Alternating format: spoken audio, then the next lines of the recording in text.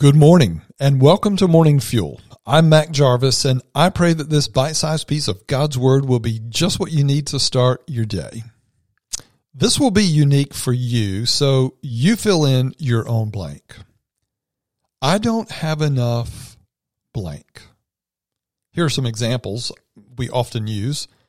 I have so much to do, but I don't have enough time to do it.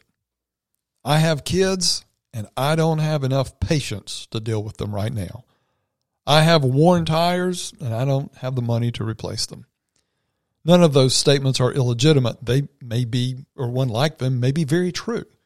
But I'll warn you, and then I'll give you a better option. The warning is this: thinking and speaking like this, which will eventually translate into living like this, is called scarcity thinking. I warn you not to fall into regular, ongoing scarcity thinking. It's the frame of mind that things and you are limited in time or quantity, but if it goes on, you'll begin to think that nothing you can do can change it. So your options are, one, to go at a frenetic pace to get what is limited, get all you can and can all you get, but you risk burning yourself out. Or the other option is to resolve that you'll never get it and become depressed. One option is to be a workaholic that's always spinning his wheels. The other option is to resolve to being a victim with no possibility to ever get it. You always risk bitterness there. There's a better way. Listen to Psalm 31:19.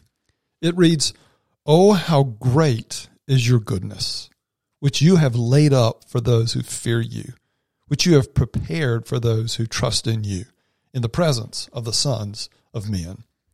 What if, when we genuinely don't have what we want or need, instead of rehearsing it over and over in our minds, what if we rehearsed the truth of God's abundance in our lives? Lord, I have worn tires and I don't have the money to replace them right now, but how great is your goodness towards me. You have laid up goodness upon goodness towards me. You've prepared more goodness for me, and I trust you, O Lord. Each time that we affirm God's goodness and generosity in our lives, it causes us to realize that we may not have some particular thing that we're in need of at the moment, but it moves us one step closer to realizing that we have a lot and that we actually do have what we need.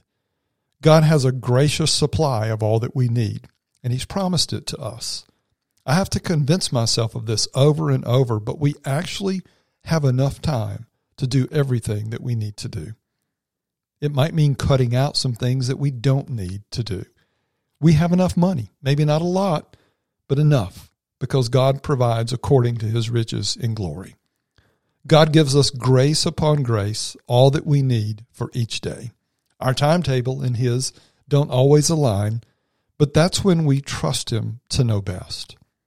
I'm not sure what you lack in the things that you're facing today, but I encourage you to turn your thoughts and your speech away from the scarcity of it and turn them towards the bounty and the generosity of God towards you. His grace will be enough today. I want to pray that for you. Heavenly Father, I praise you and thank you for your goodness and generosity in our lives. You care for me. You bless me, and everything that I have is already more than I deserve. You know your son, your daughter's present need. So help them to trust you with it today and to be grateful for all that you have given them. In the name of Jesus Christ, I pray. Amen.